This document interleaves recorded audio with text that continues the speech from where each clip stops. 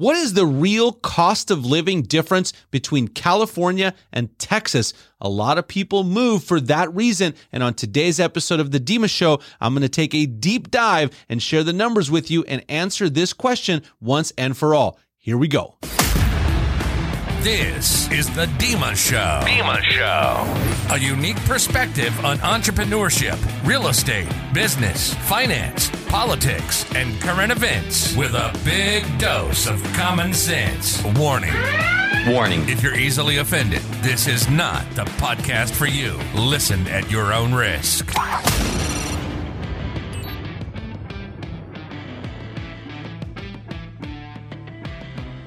All right, you guys. So one of the big reasons that people cite for moving from places like California to Texas or Florida, for example, is cost of living.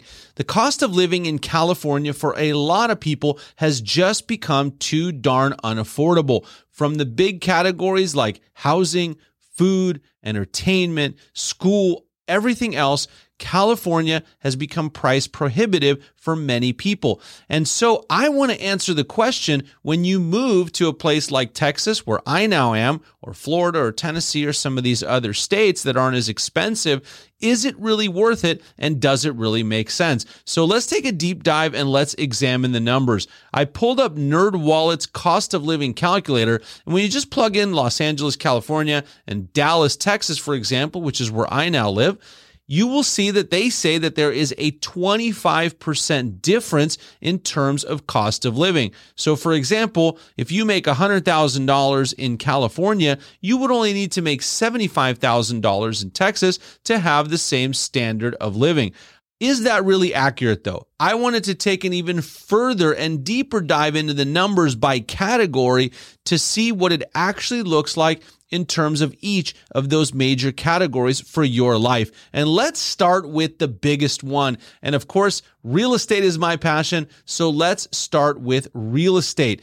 There are a couple different categories to this. The first one we'll look at is renting.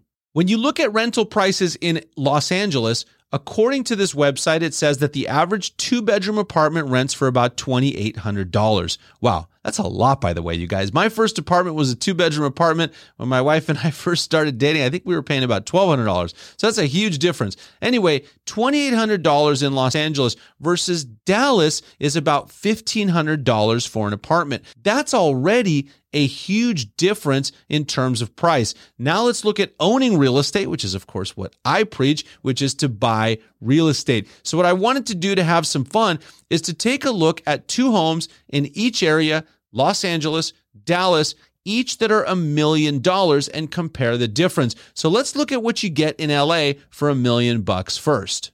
So this house, you guys, I couldn't find one that's exactly $1 million. This house is about $1.2 million. And for $1.2 million, you get a 4-bedroom, 2-bath home that's about 1,800 square feet. And that comes out to a whopping $668 per square foot. It's obviously not a very big house. It's in a decent area of the San Fernando Valley, which is a suburb where I actually happen to live. And so that's what you get in LA. Let's take a look at what you get in Dallas. So for this one, you guys, check it out. For $1.1 million, which is a little bit less than the house in LA, you also get 4 bedrooms and 4 baths, but you get 4,000 square feet. So double the house. It comes in at $269 per square foot. You also get almost a half an acre of land and a pool. So you get way more for your money. So guys, in terms of housing, if you're looking to buy, you can either use the same amount of money and get a much bigger house, or you can spend about half and get the same house in Dallas that you would have gotten in Los Angeles. So I have to tell you, in terms of housing, that is a huge difference. I mean, I know we said that overall the cost of living is about a 25% difference, but housing, which makes up the biggest chunk of expense for most people, that's a 50% difference in terms of cost. And that, my friends, is huge if you are moving. And of course, you guys, there are some other categories that I wanted to take a look at. Most notably, because it's in the news, is transportation and gas prices. And so what I will tell you based on my research, gas here in Dallas is about 40% cheaper than it is in LA. We're at about $3 a gallon. LA, my friends are sending me pictures of $5, even more than $5 a gallon. That's huge. auto insurance, I will tell you from my personal experience, is also much less here in Texas than it is in California. Maybe because the drivers in California are a lot worse. I don't know. I'll let you decide.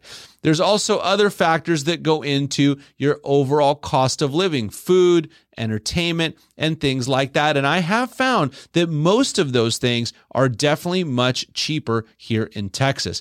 Now, believe it or not, guys, cost of living was not one of the major reasons that we decided to move from California to Texas. You could see all of the reasons that we moved in another episode of The Dima Show, wherever you see that link or wherever you find that.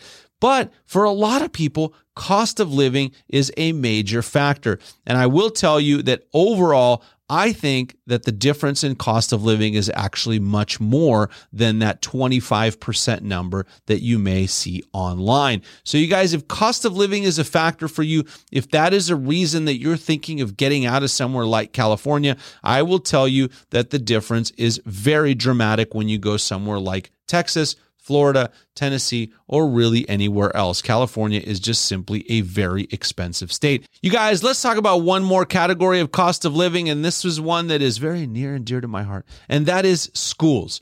So in Los Angeles, unfortunately, the schools suck. Really, in all of California, the schools suck. Everyone knows this. It's a given fact. The public schools are awful. One thing that we are fighting for that nationwide that I think would be a great thing is school choice. Unfortunately, don't really have that in California. And so we are just left with these public schools that are, first of all, not teaching our kids the right stuff. And second of all, trying to indoctrinate our kids into the wrong stuff. But more about that on a different video. Bottom line is school ratings stink.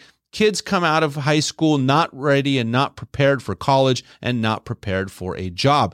And so the alternative in LA or even in most of California is to send your kids to a private school. I know this firsthand. I had 3 kids in one in LA when we were living there. Private schools in LA are not cheap. In fact, most schools probably range anywhere from $15,000 a year all the way up to $40,000 or more per year per kid. Now, when you move to somewhere like Texas, for example, the area where I moved into, we have amazing public schools. While the property taxes here are a little bit more, you definitely get way more bang for your buck.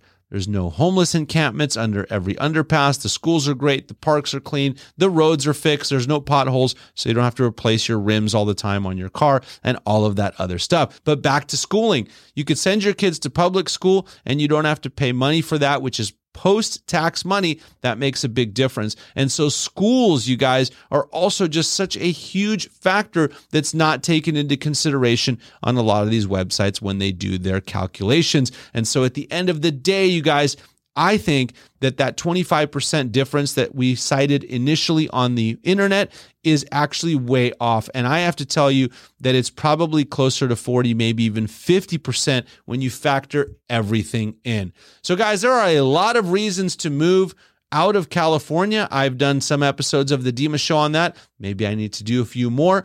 But cost of living is definitely a big one. And so if you're considering leaving, hopefully this episode helps you to factor in all of these things in making your decision. Thanks for tuning in to The Dima Show, and I'll catch you on the next episode. If you got value from this podcast, do me a favor and share it with someone you know, or give me a shout out on your social channels, and be sure to tag me so I can thank you. Also, throw in a 5-star review wherever you're listening so that the show is shared with more people. I'll catch you on the next episode. Dima out. This has been The Dima Show. All information and content provided is for informational purposes only, and you should not construe any such information or other material as legal, tax, investment, financial, or other advice. Bye-bye.